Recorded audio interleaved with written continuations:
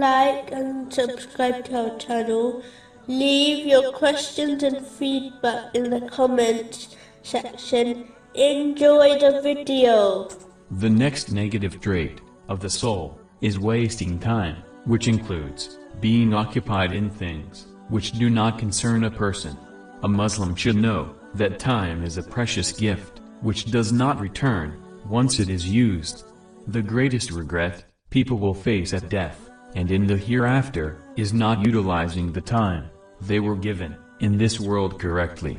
A Muslim should therefore act on the far-reaching narration of the Holy Prophet, peace and blessings be upon him, found in Sunan Ibn Marjar, number 3976, which advises that a person cannot make their Islam excellent until they stay away from the things which do not concern them. This includes wasting time on pointless activities.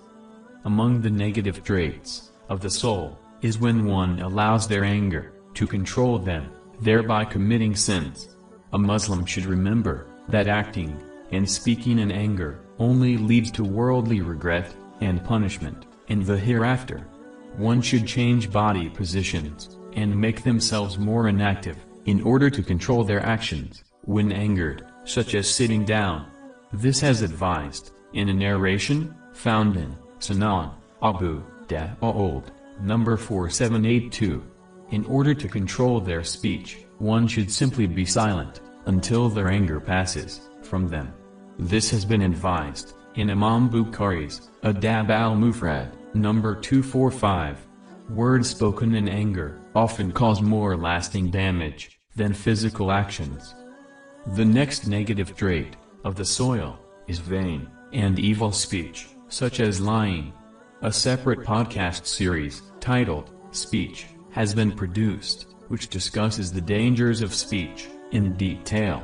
But to summarize, a Muslim should only speak words which are beneficial to them in this world or the next, which has been advised in a narration found in Sahih Muslim, number 176.